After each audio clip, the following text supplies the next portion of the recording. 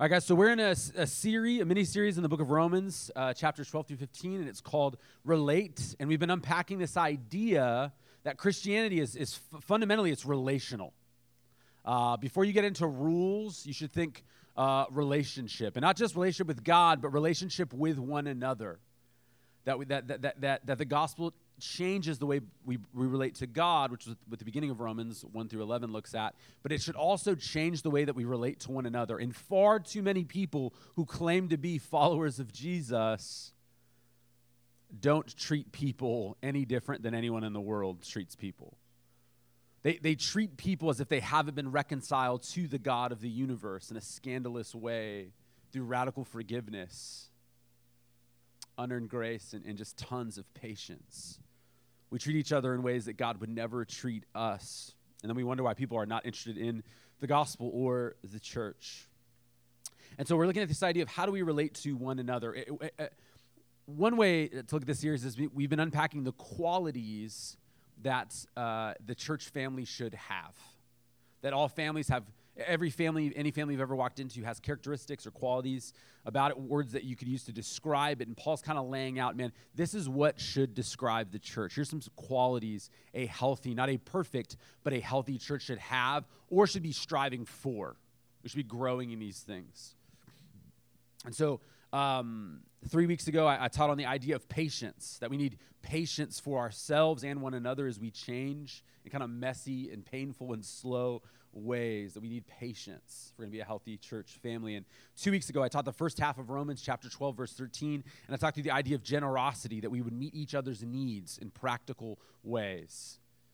Places to stay, finances, cars, food, whatever it is that we're trying to do that. And it's not independence, kind of American dream, and it's not codependence, I have no choice. It's an interdependence of we meet each other's needs in different ways in different seasons. And then last week, I finished teaching the second half of Romans 12:13 on this idea of hospitality, this idea that God's family should be a welcoming family that longs to grow, that we are bridge builders, not wall builders. And today, I'm going to be teaching Romans chapter 12, verse 15 on another characteristic of God's family that's wildly misunderstood in our cultural moment, and it's the concept of empathy.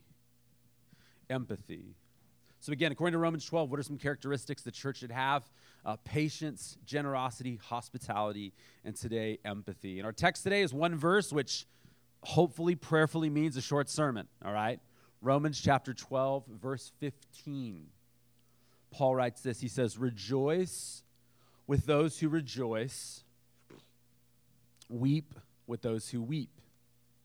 Rejoice with those who rejoice. Weep with those who weep. What Paul's describing in this passage is empathy. And if you were to look up empathy in the dictionary, it says the ability to understand and share the feelings of another. It's not the sexiest intro I've ever done, a dictionary definition, but there it is. The ability to understand and share the feelings of another. Now, this seems like a straightforward command in theory. But in practice, this is a really complicated thing to do. There's a lot of tension in this command. There's a lot about what about this or what if this. Like, for example, what if you're really uncomfortable with mourning? And you don't know how to mourn on your own, never mind walk with someone else who's mourning. Or what if you believe that you need to make everyone happy? Right? So it's like, I don't want to mourn with him. I want to make people who are mourning rejoice, which isn't what he asks you to do. Like, I have a great silver lining in this situation. Like, we don't want to hear it. Also, man, there's a ton of challenges. Because of sin, we tend to be selfish by nature. Right? We tend to, in our worst moments, we tend to rejoice when others are weeping because we're jealous and we compare and we're performance driven. And so there's these moments where someone doesn't get the thing and you're like, it's about time, or whatever. Again, you never say that out loud. Or we weep because others are rejoicing. They're having a 20-year marriage celebration, whatever, man. I don't know if my marriage is going to make it 5 years. I see their financial situation. They got this, they've got a new baby. I don't know if we'll ever have a baby, or whatever it is. Like we see that, and it's hard for us to rejoice. because of our mourning or our insecurity or our own sin. Second, what do we do when we are personally in a season of rejoicing and someone we love is going through a season of mourning? How do you simultaneously live in two spaces? What do we do when different people outside of us are impacted differently by the same events? I saw this in a very shallow version. We had like a 4-year run where the Patriots beat the Chargers in the playoffs every year, man. And it was just rough to watch the games with Charger fans after a while because it was like, this is exciting, but it's just kind of sad. And they're angry, and it's just awkward, right? Shallow, but it was like same event, same outcome, very different implications for the people in the room. That's also true of weddings. If you're feeling the weight of singleness, or what you're happy for your friends, but you're torn. You're like, I'm reminded of the wedding I haven't had yet that I long for. Or the news of a pregnancy, if you're struggling to conceive, or you've had a miscarriage recently. In my own home, I yesterday I asked Calvin, I said, man, do you want to go get hot chocolate at Dark Horse? And he said, yes. He was pumped. And Olivia's like, what about me? I was like, oh, sweet, I'm going to take Calvin. But what about me? We got to do something for me, right? And she's going, and very quickly, same event, very different implications for the people in the room. And she gets plenty of her own, daddy dates. Fourth, or another thing that makes empathy hard, we may not articulate this, but again, I think because of our sin and our arrogance, we believe that only certain people deserve our empathy and understanding. Only certain people deserve our empathy and understandings. For example, people have the same politics as us. Got a lot of empathy for that right now. For your side or whatever, very little for the other side. People whose life choices you respect, right? You have a lot of empathy for them, but not for others. So today I want to look at this idea of empathizing from a variety of angles to help us be kind of that beautiful, safe, empathetic family the church is called to be. So here's my breakdown of empathy. I've got 3 ideas I want to look at today. Number 1, empathy can only happen when we let each other into our lives. Empathy can only happen when we let each other into our lives. 2, empathy is for everybody. Empathy is for everybody. And 3, empathy is done best when we empathize like Jesus, which feels really cliche, but it blew my mind diving into it. All right. So number 1, empathy can only happen when we let each other into our lives. In other words, empathy is often preceded by authenticity or vulnerability. I can't understand what you are feeling if you never share what you are feeling with me. Does that make sense? Like I just can't do it. I can't celebrate with you if I don't know what you are celebrating. I can't wish you a happy birthday if I don't know when your birthday is. I can't celebrate your graduation from grad school if I didn't know you were in grad school. I can't celebrate you getting debt-free if I never knew you were in debt. I can't mourn with you, on the other hand, if I didn't know that you were mourning or you're afraid. I can't come alongside you as you grieve a death if I don't know that's happened. The Apostle Paul in 1 Thessalonians chapter 2, verse 8, he says, we cared so much for you that we were pleased to share with you not only the gospel of God, which is a good thing, very apostle thing, bring the gospel, but also our own lives, because you would become very dear to us. Church is not just an event you go to. Again, it's a group of people who are dear to one another, who share their lives with one another. They do share the gospel too. It's not just a support group, but it's not a theology class either. It's a family built on truth. Even Jesus brings his closest friends with him to Gethsemane while he prays and agonizes about the cross. Think about that. He's got 3 kind of whack friends. He's like, I need you here, praying for me while I pray. And so who are we to live independent lives where no one knows what's going on with us? We're called to share our lives with one another as family. Now, I know that's scary and that it takes time to build trust. I want to caveat that. It's not like you go from 0 to talking about the deepest pain of your childhood in 2 seconds or whatever. But someone should know what's knowable about you. You should be authentic with someone. This is a similar point to the one I made in the generosity talk a few weeks back about meeting each other's needs. Again, we can't meet needs if we don't know they exist. And this is also true of spiritual and emotional needs. Again, I can't walk with you through a trial or a temptation if I don't know that you are in that. I can't walk with you through sin or suffering. I can't dance with you through your successes and celebrations if they're a secret to me. And sometimes, again, I got into this about 2 weeks ago.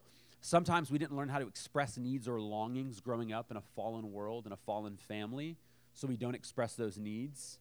But here's what breaks my heart in the church is so often then people feel unloved or disappointed by people who didn't show up for them in ways they never asked for. It's like, dude, it's totally understandable you feel let down, but also they would have loved to have done this. I'm so bummed we're just finding out about this. We can't expect people to read our minds or just know what we need. Peter Scazzaro in the Emotional Healthy Relationships curriculum, he says it's so helpful. He talks about clarifying expectations, and he says we have to stop mind reading. It's kind of cheesy, but it's helpful. Like you should just know what I want, right? All the time back in the day, in premarital with Jackie, all the time when we sit with couples, we have to tell them, hey, you're not allowed to hold someone accountable for something you've never asked for. He should just want to do it. Nope. She should just know that. Nope. You ask. They can say yes or no or whatever, but you got to ask and put it forward. When my wife got pregnant with Clive, there was a friend of hers who, unbeknownst to her, this is years ago, this was like 13 years ago or whatever, it's no one in this church, but there was someone who was trying to get pregnant, and she didn't even really know, and long story short, when she said, hey, I'm pregnant or whatever, it was fine, but over time, Jack started to notice like she wasn't being invited to stuff, like in pretty brazen way, like a group that was together that was like no longer together, and she was kind of on the outside looking in, and like years later, the person would apologize and say, hey, I actually, we were struggling to conceive. They ended up having babies and stuff, but we were struggling to do that, and so I was mad at you for that, which, again, I've walked with enough people now who've struggled to conceive to understand that it can be triggering to be around the news of a new pregnancy. I don't think this person's an evil person or was malicious, but she definitely hurt Jackie, and it would have been so helpful to communicate and say, hey, this is hard for me, and I don't know how to work through, I don't know what to do here, rather than pushing her out of her life, and even, kind of the lives of other people for a while, and kind of punished her. There's a much better way to be family. Again, we could have been really sensitive about that time and that announcement and that whole thing had we known. And so, man, let people in to your struggles and celebrations. That's one thing I want to share. Number 2, empathy is for everybody. Everybody. We live in a time of what political commentator David French calls selective empathy. Selective empathy. And that's where we choose who to empathize with based on if we deem them worthy or how similar they are to us in our story and experience. So we're quick to empathize with certain groups of people, and we do not empathize with other groups of people. Last year, 2020, was a fairly divided year on like a bunch of in a bunch of ways. I don't know what word I was going for there. But I remember there's the murder of George Floyd. And I remember listening to members of my family who are black and have had very negative, scary, physically abusive interactions with police, who to this day worry that if they're in the wrong place at the wrong time due to their race or their physical size, that they could be in danger because someone felt threatened and called the police at an unnecessary time. As I sat with them and heard one of the stories, just like my heart broke for them as we talked. And I said, man, I don't know what that's like walking around looking like the whitest man in America. Now, because my heart breaks for that scenario, does that mean that I think all police are terrible or that I think police are mostly bad? Is that what you're getting from that? Have I tipped my hand regarding my political views regarding abolishing, reforming, or expanding police departments? Hopefully no, because that's not what you should have gotten from it. What I did was I took seriously their pain and their stories I took seriously their fears regarding their kids, especially their sons not coming home at night. I didn't get into policy or I'm just saying that reality, that fear, that feeling. On the flip side, I have multiple friends and family members of friends who are police officers, and many of them believe that there should be police reform and more accountability, and they're good dudes. My brother-in-law is a person of color and a police officer. It's a whole situation. But you know what? A lot of those police officers, the ones that I'm friends with, they're good police officers because they're good dudes in every way that I know. And I remember talking to family members of police officers that I know who were absolutely terrified about their spouses or their brothers or their fathers going into the spaces of violence and unrest that summer, where they had to work overnight shifts and things are being thrown at them and gunshots are going off and people are threatening to, people are trying to physically harm them or kill them and are threatening them. Making jokes about sexually assaulting their wives.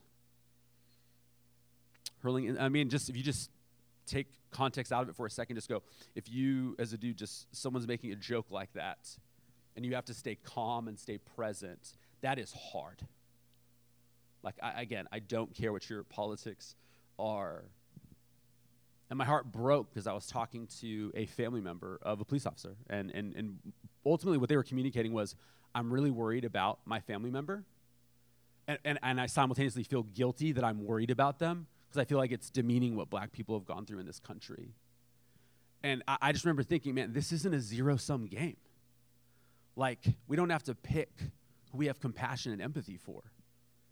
Anyone whose family member is in a space of violence or uncertainty, we would all be concerned if it was your brother or your sister or your spouse, regardless of what the circumstances was. I was like, who said we had to pick who we empathize with? Does this mean I think all police are good and should be trusted and don't need accountability? Is that me showing my political hand by empathizing with that family member of a police officer? The answer is no. It means I was taking this woman's story seriously and considering the fear she had about the physical safety of someone so close to her. And beautiful art, she's also worried about empathizing with people of color and people who are afraid of the police. She's living in both spaces. But she felt bad about one. I was like, no, you can empathize fully and be worried. And so here's what really blew my mind preparing to preach this text that showed me empathy is for everyone. In Romans chapter 12, there's a pretty clear shift where Paul stops teaching the church how to relate to one another only, and he moves to teaching the church how to relate to an unbelieving world outside of the church. And not just an unbelieving world, but a hostile, persecuting world. Most scholars think it begins in Romans chapter 12, verse 14, and it moves through to verse 21 before Paul gets into the governing authorities in Romans 13. Now, we've read from Romans 12:15 today. We skipped a verse because I'm going to do a whole sermon on enemy love. But that section starts at verse 14. So I'm going to go ahead and read Romans 12:14 to 15. It says this: bless those who persecute you, bless and do not curse. Who's doing that right now? Rejoice with those who rejoice, weep with those who weep. Guys, this blew my mind. When Paul says, rejoice with those who rejoice and weep with those who weep, contextually, Paul is calling us to empathize with our enemies. Our enemies. If they are mourning because they've suffered loss and they're my enemy, I mourn for the fact that they are mourning. If they're rejoicing because they got good news that's not connected to evil, I am rejoicing for them. Man, what? By the way, not agreeing. Not agreeing. It's not that you agree. It's that you're empathizing with. If you have someone who's persecuting the church, clearly Paul didn't agree with their assessment of the church or how they should deal with the church. But he calls us to love our enemies. to empathize with everyone. And we really do pick, man. We pick over and over and over again. Followers of Jesus, as we'll see in the rest of this text in January, are called to enemy love. This is what the church should be known for, but it's not known for this. And a part of enemy love is empathy. Again, forget people who are different. He's talking to enemies. And by the way, this doesn't mean you agree with their actions or their perspectives or their politics. It doesn't mean you excuse sin or relational dysfunction. But it does mean you see the weakness and neediness of other humans, something we all have in common. You are sinful. You are frail. You recognize that you are far more like any other human than you are like Jesus at any given moment. I think this would really help with unity too. Like if we had empathy. Like people that believe things that are crazy to you or that are kind of are irrational to you. Often they're afraid. They're afraid. And they're running to extremes to deal with their fear. You know what it's like to be afraid, even if their solution is just whack sauce. You know what it's like to be afraid. You know what it's like to be sad. You know what it's like to be confused. You know what it's like to feel threatened in some way, shape, or form. Everyone is a sinner. Everyone has been sinned against. That's why we don't need to compare suffering. Again, I can empathize with you, and I can empathize with you, and I can empathize with you. We don't need to compare suffering. Number 3, empathy is done best when we empathize like Jesus. Empathy is done best when we empathize like Jesus. I'm going to read from John chapter 11. I'm going to read the text in its entirety, and I'll comment a little bit and show what I mean by empathize like Jesus. It says, when Jesus arrived, he found that Lazarus had already been in the tomb 4 days. Bethany was near Jerusalem, less than 2 miles away. Many of the Jews had come to Mary and Martha to comfort them about their brother. As soon as Martha heard that Jesus was coming, she went to meet him, but Mary remained seated in the house. Then Mary said to Jesus, "Lord, if you had been here, my brother wouldn't have died. Yet even now I know that whatever you ask from God, God will give you." "Your brother will rise again," Jesus told her. Martha said to him, "I know he will rise again in the resurrection at the last day." Jesus said to her, "I am the resurrection and the life. The one who believes in me, even if he dies, will live. Everyone who lives and believes in me will never die. Do you believe this?" "Yes, Lord," she told him. "I believe you are the Messiah, the Son of God, who comes into the world." Having said this, she went back and called her sister Mary, saying in private, "The teacher is here and he's calling for you." As soon as Mary heard this, she got up quickly and went to him. Jesus had not yet come into the village, but was still in the place where Martha had met him. The Jews who were with her in the house, consoling her, saw that Mary got up quickly and went out. They followed her, supposing that she was going to the tomb to cry there. As soon as Mary came to where Jesus was and saw him, she fell at his feet and told him, "Lord, if you had been here, my brother wouldn't have died." When Jesus saw her crying and the Jews who had come with her crying, he was deeply moved in his spirit and troubled. "Where have you put him?" he asked. "Lord," they told him, "come and see." Then it says Jesus wept. And wept in Greek, you're not going to believe this, it means wept. So the Jews said, "See how he loved him." See how he loved him. Jesus enters into their space, but he hangs on to his identity. He knows who he is as Messiah, and he knows what they are going through. He even knows what he's about to do that they don't know. Like he's got a wild funeral party trick coming up. He's got a resurrection coming up of Lazarus. And he doesn't go, "Because Lazarus is going to get resurrected." Man, stop crying. Stop crying. It's unnecessary. He goes, "This isn't the way it's supposed to be. Humans are not designed to experience death. Therefore, we are not designed to experience grief. We're not designed to experience sin or injustice or pain or betrayal or adultery or deceit or slander, and on it goes. We weren't designed to sin. And so when we have human moments where we're feeling stuff, Jesus sees that, and he goes, I get where you're coming from. He does not know what it's like to sin, but he knows what it's like to be tempted. And he knows what it's like to suffer. Like he enters in. And this leads to this handy-dandy chart I made. I think we have it. Okay. And here we've got relational postures. Okay. Relational postures. Now, spoiler alert, I'm just going to say I think Jesus is in the middle. And the more you study the Gospels, it blows your mind. And if we can live like Jesus in this space, we're going to be fine, you guys.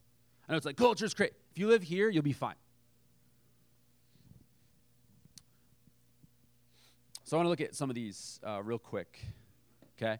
So we've got three main postures. These are ways that we relate to people in terms of how we connect to them emotionally, okay? And so we've got apathetic. And this is, I am self-defined, but I'm not connected, right? I know what matters to me. I know what I'm about, and I'm not going to be bothered by whatever's going on with you. I'm not going to be emotionally connected, okay? Then there's, on the other end of the spectrum, there's enmeshed, which is, I'm connected to you, but I don't know who I am. Your emotions are my emotions. Your perspectives are my perspectives. Your conflicts are my conflicts. I was going to quote a Mobb Deep song. I'm not going to. Your beef is my beef, okay? So it's like I don't know where I'm at, and I take on all your stuff, okay? Now, then we've got empathetic, which is I'm self-defined. I am Messiah. I am Jesus, and I'm connected to you as humans, even though you're different than me. There's clearly distinction, but I enter your world in the incarnation. That's what Christmas is all about. I enter in. I'm connected. I've done a lot to connect. I die on a cross. I'm born of a virgin. I live a perfect sinless life. On it goes. But I'm self-defined. No one's changed. You know. So apathy, it feels like narcissism. This is what it feels like. It feels like I care about me. I don't care about you. Okay. I'm not saying you're diagnosably narcissistic. By the way, I think everyone in this room, you lean this way or this way naturally, apart from the Holy Spirit's work in your life and identity in Christ. Does that make sense? Okay. But it feels like I'm worried about me. I'm not worried about you. This feels like codependency enmeshment. Okay. What do you want? What do you want? What do you want? What do you want? What do you want? What do you want? What am I feeling? What are you feeling? What am I? You know. And so it's just it sounds funny, but it's a nightmare relationally. You will wear yourself out in these types of relationships, even if you love it, you're addicted to it. It doesn't work over time. Then there's apathetic. This is keep to yourself. This would be a God who stays in heaven that doesn't come in to engage. Then on the other end of the spectrum of enmeshment, there's you lose yourself.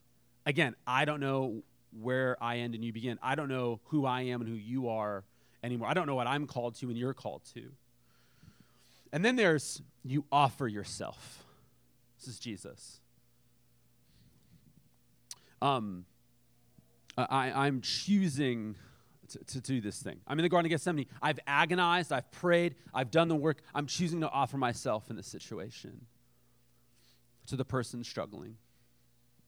Apathetic, you're uninterested in the feelings or beliefs of others. You're like, I don't really care. Just don't mess with my stuff, okay? Enmeshed, this is what our culture likes to, we moved on from tolerance, and we do enmeshed, which is I have to affirm your feelings, beliefs, and choices, even if self-destructive or sinful, okay? Incarnation, empathy, is I affirm your feelings, but not necessarily your beliefs, okay? I don't tell you your beliefs are stupid. I don't mock them. I just don't necessarily have to take them on. And I might even challenge your beliefs in love. Because you might be believing something that's damaging to you. A lot of us, we talked about this before, a lot of us carry narratives from our past, from our family of origin, from the enemy, from whatever it is. And we've got these lies that feel real. And if you're having a strong emotional response, you're like, I think everyone hates me. Pastorally, it's irresponsible to go, yeah, you're right. I'm serious, guys. If you take it to a logical conclusion, it's ridiculous. But it's what's I just feel like everyone's doing this, man. I see how you could feel that way. That's so hard. I want to cry with you, sit with you. I see how you could feel that way. Does that make sense? Yeah, everyone hates you. Get out of here. Apathy, this is how they listen. They don't listen. Or they listen to defend. If you guys have ever done this where you're in an argument, you're like, just give me a little more, give me a little more. Lawyer time. Bam. Hit you with facts. That may or may not even be facts, man. Enmeshed is, I listen to fix or appease. Because I don't know where I end and you begin. Like, I have to make you better. Right? So I feel like I need to fix. I need to make you happy. Right? Which, by the way, for a person who's not enmeshed, who is suffering, they are not into that. Like, I feel like you're trying to fix me right now. I feel like you're trying to give me a silver lining, right? I need to appease you. You're right. I need you to make you happy with me, which is actually super selfish. It looks like you. Does that make sense? Because you're like, I just need you to be. I'm going to take on whatever perspective you have, so you'll be happy with me, and it may not even help them in any way. You know. We go to the next one. Oh, sorry. Empathetic. You listen to learn and love. And you see this with Jesus all the time. He enters into spaces. He listens. He invites us to talk to him. So we'll see in a second. But he's listening to love and to engage. All right. A couple more of these. Is this helpful? Is this okay? Yes. Are the three things distinct in your mind? They are. Okay. Cool. Okay. So we'll keep it going. Apathetic, never sacrifices. Right. Always out of town when you need help with anything. Always busy. Enmeshed people, they're manipulated into sacrificial behavior. Right? I mean, if you loved me, you'd do this. You know, if you loved me well, you'd do this. It's not a sacrifice if you're pressured or manipulated into doing it. That's not sacrifice. If you're guilted into doing it. It's not a sacrifice if you don't have a choice. If you don't have a choice, it's called, I'm not trying to be funny, it's abusive at that point. I'm being forced to do something I don't want to do, but I'm doing it because I feel like I have to. Empathetic, you prayerfully discern when and how to sacrifice for the person. Okay, we even see this with Jesus in the Garden of Gethsemane. And we also see it, he says, no one takes my life from me, I choose to lay it down. It's not weakness that makes him go to the cross or weakness that keeps him on the cross. It's a choice to use his strength for the benefit of another. He's choosing to sacrifice. Another thing on the apathy, if they did not intend to hurt someone, they believe the impact on others doesn't matter, okay? So I don't know if you've ever heard, it's like, man, well, I didn't mean it that way. Can't you take a joke? Why so serious? You know what I'm talking about? And by the way, I'll say at a broad level, I think this is politically conservative stuff tends to swing in this direction. It's like, how could you be offended? It's like, I don't know, but if they are, they are, right? Now, on the flip side, if you're enmeshed, if hurt assumes they know the intent and motivations of others. Also, very unhelpful, and I do think progressives tend to run in this direction. They'll actually say things like, intent doesn't matter. It's like, guys, intent really matters. I saw a white mayor accuse a black man of racism towards black people because she was confused. And said intent doesn't matter. And so intent does matter, okay? And so that's really, really important, especially relationally. Just think about this, just at a relational level. I went macro with politics. At a relational level, if someone's impacted and they're hurt, they're hurt. It doesn't matter what you meant. Analogy I use a lot is like, imagine Jackie's in our driveway and she's standing in the driveway and I'm backing out my car and I run over her toes. And imagine she's like making a noise or saying a word, maybe a swear word, I don't know. She would never do that. She's too sweet. But she'd be like, whatever. And imagine I go, hey, I didn't mean to. Hey, I didn't mean to. It wasn't on purpose. How could you take it that way, right? It'd be like, dude, get her to a hospital. Like, receive her and get her to where she needs to go. Now, it could be very important in the long run for our marriage to clarify at some point, hey, I didn't run you over on purpose, right? So again, I need to honor where she's at. But again, it would be equally unhelpful if for years she's like, I know he did it on purpose. Like, there's no reason to think that. You know how much this inconvenienced my life? I love you. I have all this evidence of loving you. And even, like, you don't have a good motive. And, like, we have these kids. You think I want to go solo with these kids all day long? Like, they require a lot of work. Like, that's the move you think I'm making? Like, what's the advantage to me here? She's like, I know. Because I was hurt, I'm always right about motive and intent. That's garbage, guys. It doesn't work on a macro level in society. It doesn't work relationally, okay? We need to go, if you've been impacted, I take that seriously, okay? And if I'm impacted, I also need to take seriously that I might have the intent wrong, and I should be curious and empathetic to ask what's going on. Does that make sense? There's empathy for everybody. Now, again, if you're actually a jerk and you're actually doing something on purpose, and after being given a chance to clarify, you double down, you're a jerk, we don't need to go, that's great. You know what I mean? We can empathize with the fact that you're scared and self-righteous and small emotionally, and that's where you are right now, okay? Again, we're never saying the actions are okay by empathizing. Empathetic Jesus seeks to understand the intent and take seriously the impact on others. Again, you have empathy for everybody impacted in situations. It doesn't mean everyone's at the same level of fault. I want to be clear on that. But you see everyone is human, everyone in need of a Savior, everyone in need of help. And then last, I have two more here at the end. Apathetic believes that if someone loves them, they will leave them alone. Enmeshed believes that if someone loves them, they will agree with them or take their side in a conflict. Guys, this is destructive for spiritual community. Right? I remember back in the day, I was a college pastor when Twilight came out, and it was like what is the names? Team Jacob and what? Whatever. You don't even remember because it was stupid. And man, it was like Team Jacob. This shouldn't be life in the church. Team Allie, Team Maria, Team Nicole. Like, dude, we got a three-way battle. This is crazy. Battle Royale. Like, that's not what we're doing. We're Team Jesus. And we're very aware that people in the community are going to bump into each other and wrong each other, and we need to help them work that out. We're not doing team stuff. And most people go, if you love me, you'll be mad at them because I'm mad at them. That is unhealthy, codependent into a worse space, okay? That's different than sharing. I'm struggling with how to handle this or whatever. Does that make sense? Like if you're not, All right. Empathetic believes that it's possible to be deeply loved by someone who disagrees with them or doesn't take their side.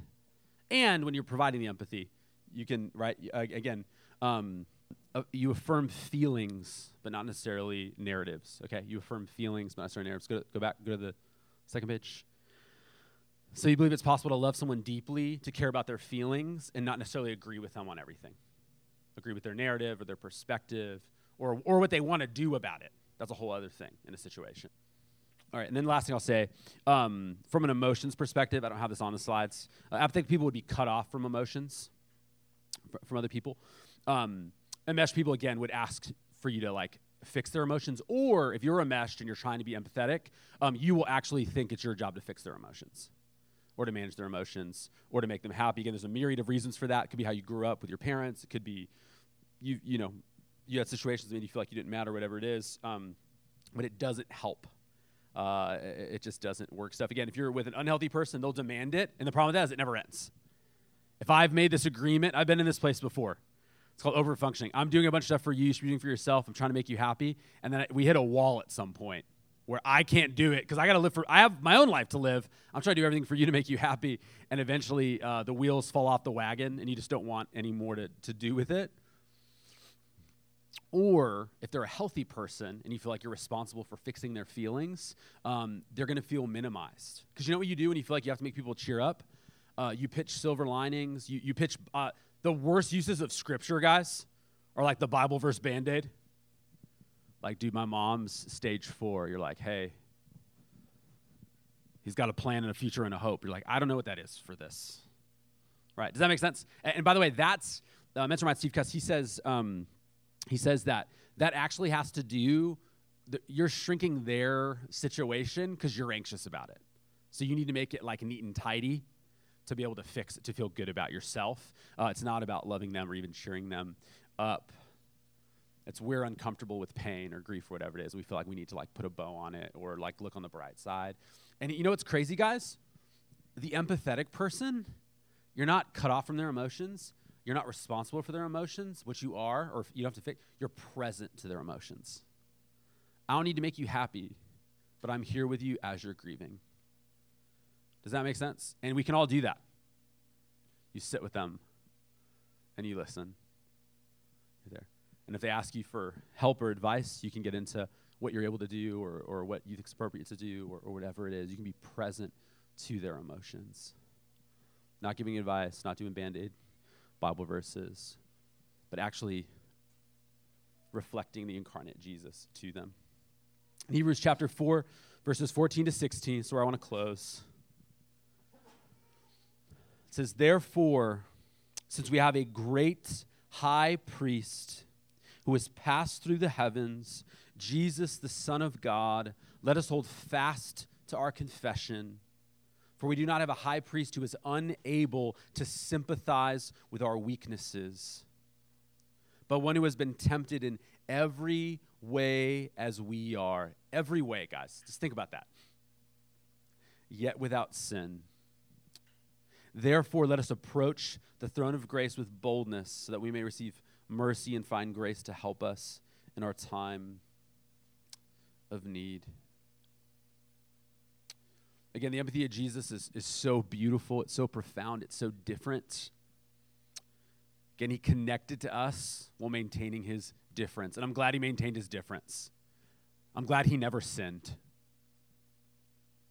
Even though he's tempted by the enemy, he never sins. He also never steps away from his calling. His disciples want to make him a Roman legionnaire. They want to make him someone who overthrows Roman legionnaires. They want to make him this Israeli military commando guy who leads them into victory, like an Alexander the Great, kind of Israeli style. And he's like, no, I'm here to be a Messiah. I'm here for spiritual revolution. I'm not here to overthrow Rome. Rome is terrible. What they're doing is terrible. An empire is terrible, but that's not why I'm here. There's another moment where he's tempted to not stick to who he is. Peter, remember Peter, he tells Peter he's going to the cross. Peter starts yelling at him. And then Jesus says, hey, get behind me, Satan, which is a rough moment with Jesus. Imagine you have a devo, you're like, Lord, what do you want to say to me? Get behind me, Satan.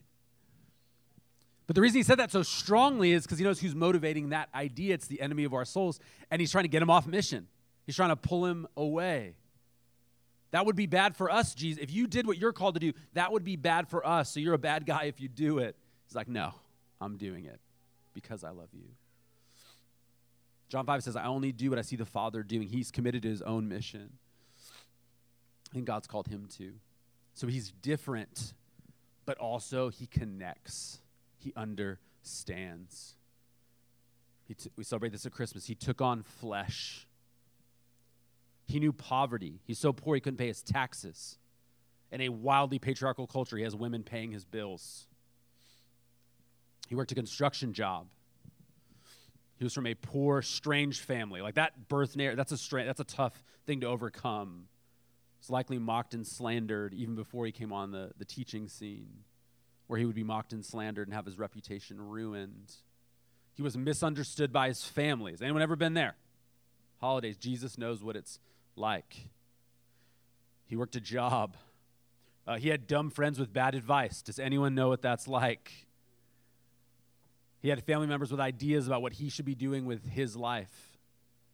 He experienced temptation. C.S. Lewis makes the point that we can sometimes look at Jesus and the fact that he didn't sin and go, he doesn't know how hard it is to be tempted down here. And C.S. Lewis says, actually, the longer you go without sinning, the harder the temptation is.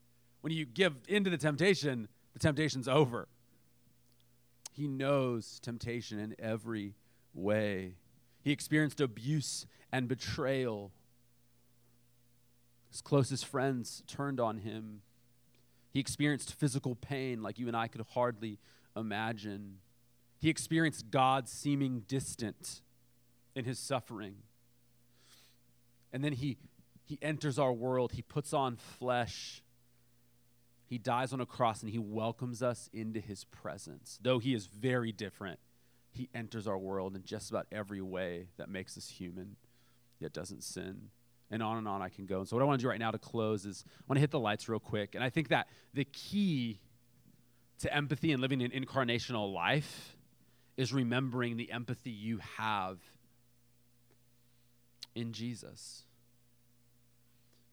It comes from remembering the incarnation of Jesus, how he entered your world, how he seeks to understand us, how he wants us to come to him in our time of need. It is not godly to be apathetic, but it's also he wouldn't be God if he was just like us completely.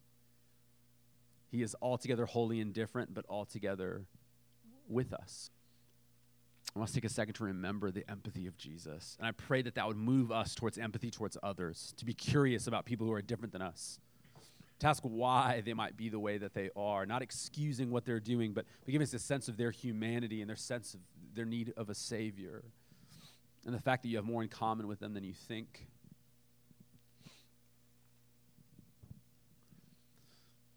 Jesus, I thank you. I thank you for Christmas. I thank you for the incarnation. I thank you that you never let go of your calling or your distinctives. You had very firm boundaries in that you are God and we are not, but you enter humanity in a way that's just wild. But you maintain your distinctiveness on this earth. You never sin. You do go to the cross, though no one wants you to. You do what the Father calls you to do, and we're so benefited by that fact. But I think that your mission wasn't just for you, it was for us. The reason you didn't sin, the reason you go to the cross, the reason you experience alienation from God is because you want to connect to us. You don't want to be separate from us. We were already separate from you. You were not apathetic. You're the most empathetic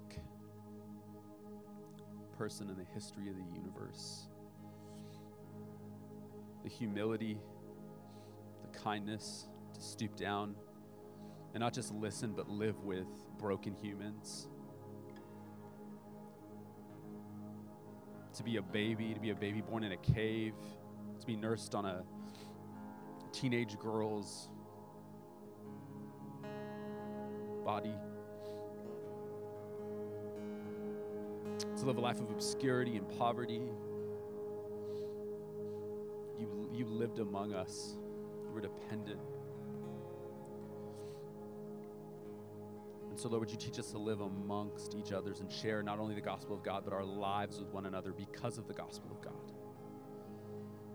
So as we take communion, we remember that ultimate act of reaching out, that ultimate act of coming down into the space with us, entering our pit of despair to lift us up. Thank you, Jesus, for your empathy. Thank you for your kindness. Manifest your grace now as we take communion. In Jesus' name we pray. Amen.